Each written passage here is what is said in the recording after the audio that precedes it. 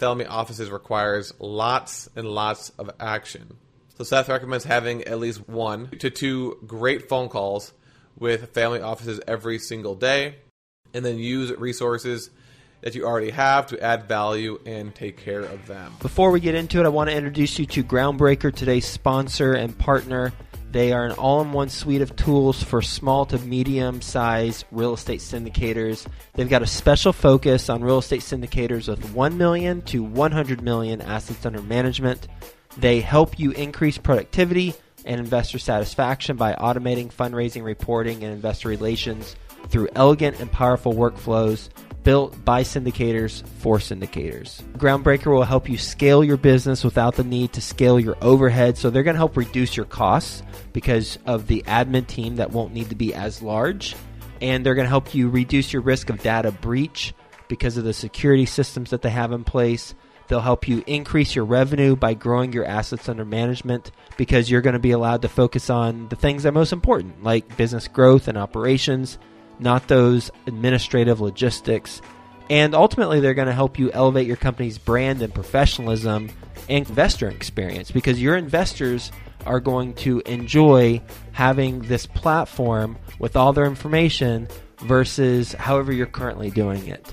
3 things specifically about Groundbreaker I personally like. 1, super easy to use from an investor standpoint and from a general partner standpoint. 2, it allows investors and general partners to fund electronically, meaning that a limited partner can complete their entire subscription and funding cycle without leaving the platform.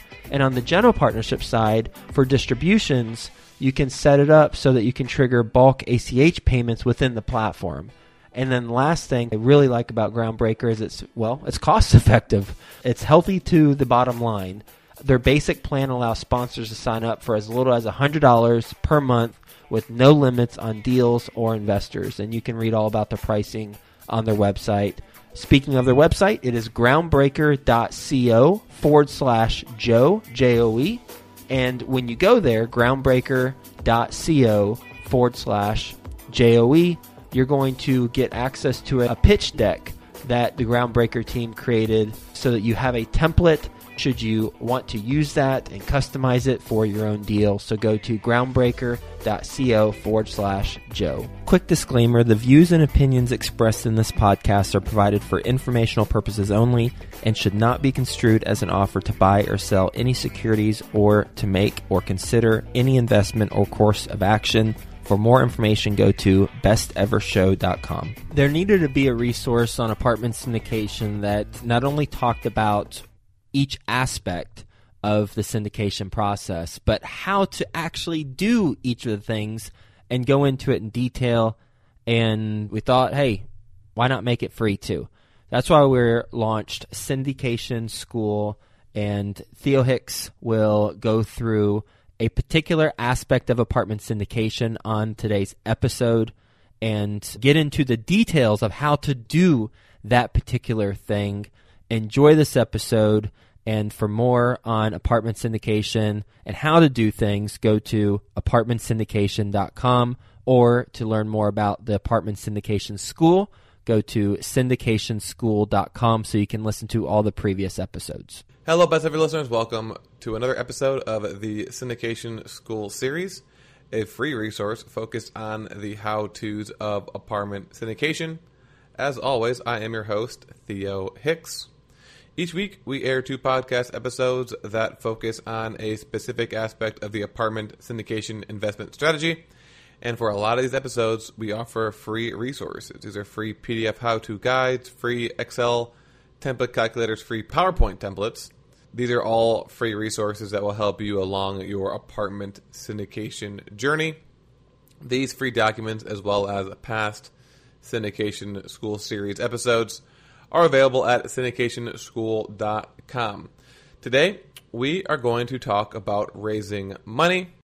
More specifically, we are going to talk about a more advanced money raising strategy, which is raising money from institutions. And more specifically, raising money from family offices in order to buy your apartments. So the typical progression for raising money for apartment goes like this. For your first deal, 99 times out of 100, every single one of your investors is going to be a combination of family and your closest friends. So people you've known for years, people who trust you as a person, those are going to be the ones that invest in your first deal. Maybe those are the people that invest in your second deal or your third deal. But eventually you'll get to the point where you will continue to raise money from those family and closest friends, but people you are less familiar with, maybe you've known only for a few years or 6 months, will begin to invest in your deals. So you could be friends that are a little bit less close. These could be work colleagues. These could be people you've met through your journeys to meetup groups and conferences. These could be people you met at volunteering, right? We've got some blog posts and syndication school episodes about how volunteering is a great way to attract investors. But essentially, you raise money for more people, but that aren't necessarily people you've known for decades. And then eventually, you might decide, after you've built up a strong enough track record, the next, you will start to raise money from referrals, right? So these are people who are connected to close family, close friends, these less close friends, work colleagues, things like that. So then you'll start to get more investors coming in through referrals. And of course, the best way to increase quickly the number of investors you have is through word of mouth referrals, because you've already got that social validation factor in play. And then eventually you may decide that you are going to transition from doing the 506B, where you need to know everyone that invests, to 506C. That way you can advertise your deals to a larger audience. Now, the common thread between those 4 steps in the progression is that you're still raising money from individual investors or jointly couples. So 1 or 2 people at most. So family, friends, work colleagues, referrals, even when you're advertising, you're raising money from individuals.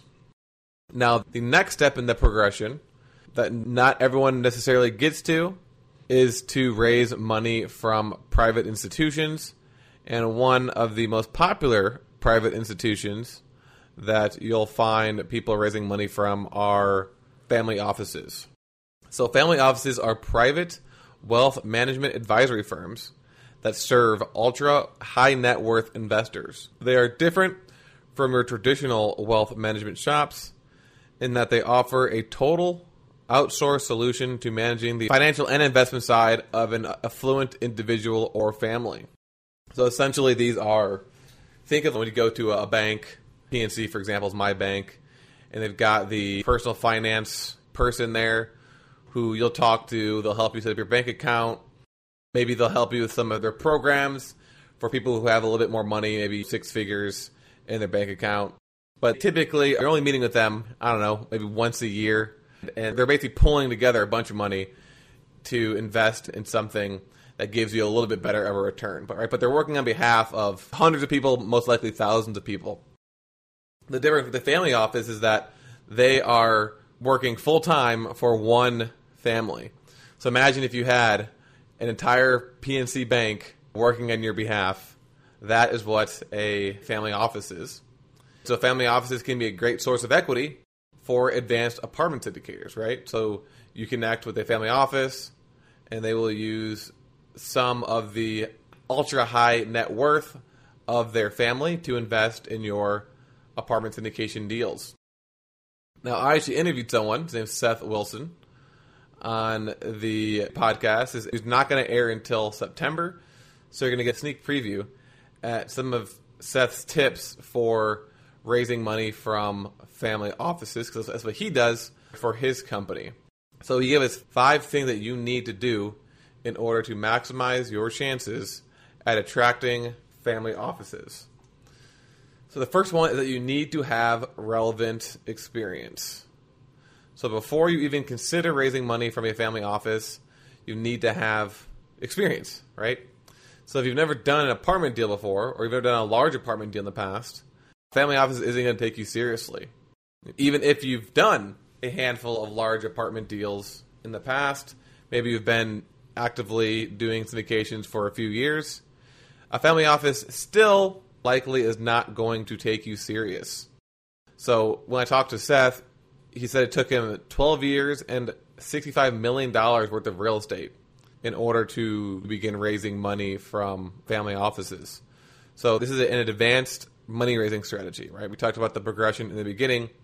You're going to need to do a lot of successful deals and have them be successful over a long period of time before a family office entrusts you with their capital.